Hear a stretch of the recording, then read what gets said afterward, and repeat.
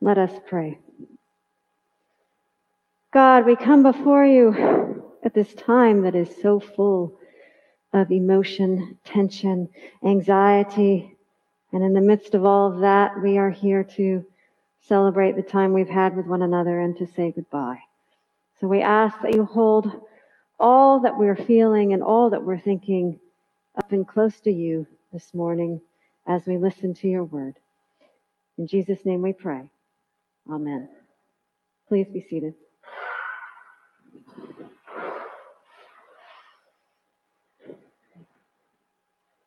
My dear St. Martin, that this day, one of our readings is from Revelations, a passage that we often read at funerals to provide comfort as we grieve. And here am I with you today, preaching for the last time after a wonderful 5 years of ministry together. And there's also in this reading from Revelations the promise of what happens after we get through the great ordeal. The promise that at some point we will no longer hunger or thirst. And indeed, right now, many of us are feeling that great ordeal on so many levels. And so we know we have strength for the journey because of the promise given to us in Revelation. And as providence would have it, we also have the Beatitudes, the blessings. And I think sometimes we get some of them, like blessed are the peacemakers. I would say that's the favorite because we get that. It makes it's the most forthright. But some of the other ones are a little more challenging. And recently, as I've been reading Bonhoeffer's book on discipleship, which I shared with you this summer through a couple of sermons, he has a section where he gets into the Beatitudes. And I was thinking about that because this summer we chatted about Peter getting out of the boat while Christ is on the water amidst a storm. That bravery of actually getting out and not just simply gripping on the side and watching and shouting at Jesus over the water. And the wondering about you and I, if we were in that place, would we have the courage that Peter did? And what better day to ask that question than All Saints, when we celebrate people who have had that courage. And we're also reflecting on the people with that courage and the disciples and the Beatitudes. The disciples and the saints both were willing to seize the moment, seize the day, seize the promise of God's call. And in doing so, to give up and to give up all for God. Absolute abandonment of the ways of the world, the tug of the world, the temptation of the world to follow Jesus. And so here, Jesus is directly addressing the disciples. And the disciples, Bonhoeffer reminds us, just a short time before, were part of that crowd. And in this passage, they are apart from the crowd because they left the crowd to follow him. And in here lies a tension, because the disciples are very aware of the crowd. They are aware that that's what they left to be with Jesus. And the crowd is confronted with an uncomfortable reality that the disciples have left them to go be with Jesus. Which then begs the question for the crowd about whether or not they are willing to go and do likewise. And so for a moment, let us begin to imagine this reading from the point of the view of the crowd hearing Jesus give these Beatitudes to the disciples and the internal dialogue that might be going on inside them. Blessed are the humble in spirit, for they shall not put themselves before anyone else. To be blessed, I must first humble myself and give up everything. Blessed are those who grieve over the fate of the world, its sin, its shallow joy, for they shall bear the suffering through witness with Christ the Comforter. Who would willingly bear suffering?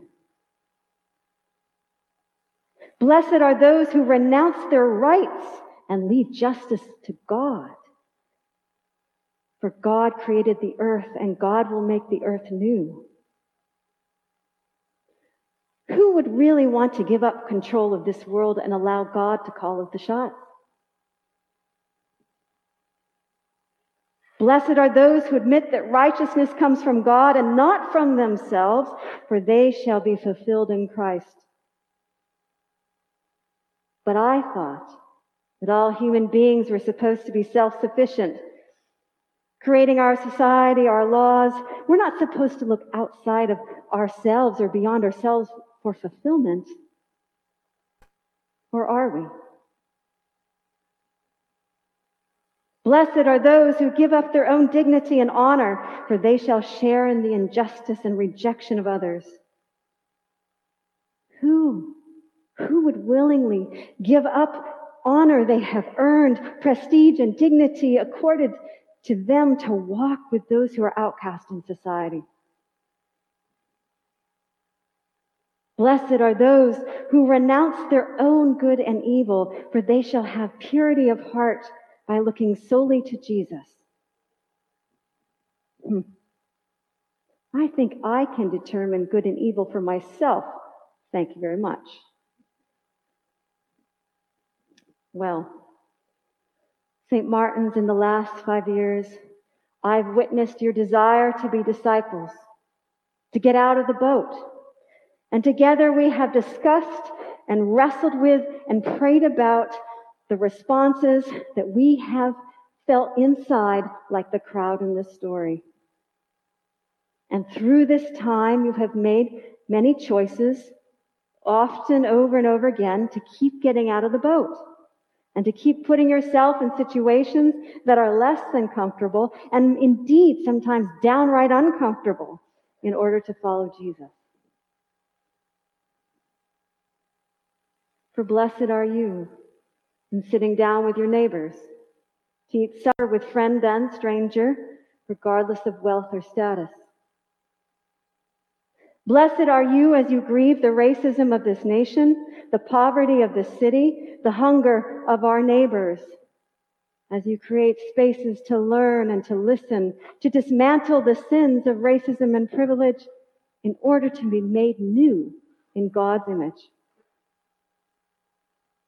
Blessed are you as you walk alongside your neighbors and advocate for justice and economic dignity and fair funding for public schools.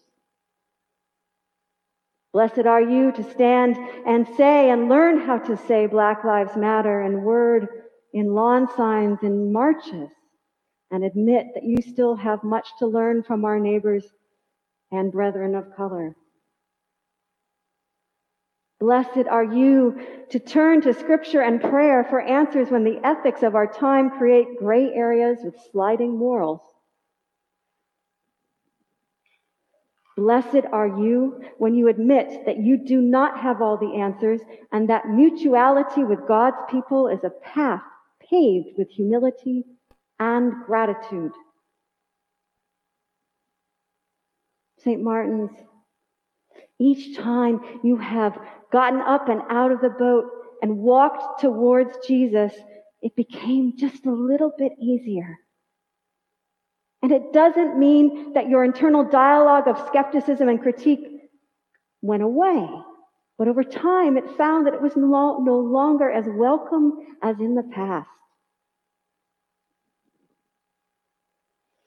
May that humility remind you to continue to step out of the boat and seize the moment and say yes to Jesus despite the discomfort of rejecting the ways of the world.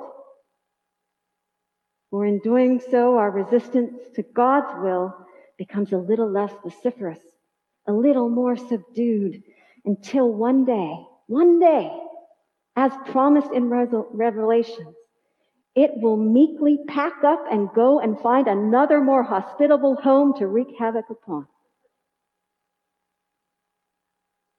May gratitude carry you forward and gift you the grace to be generous with others who are not yet ready to step onto the road of discipleship. And may, through the witness of the saints who have gone before us, who have passed through the great ordeal and no longer hunger or thirst, may, through that witness, may you aspire to be the saint that embodies the Beatitudes for the generations to come. Amen.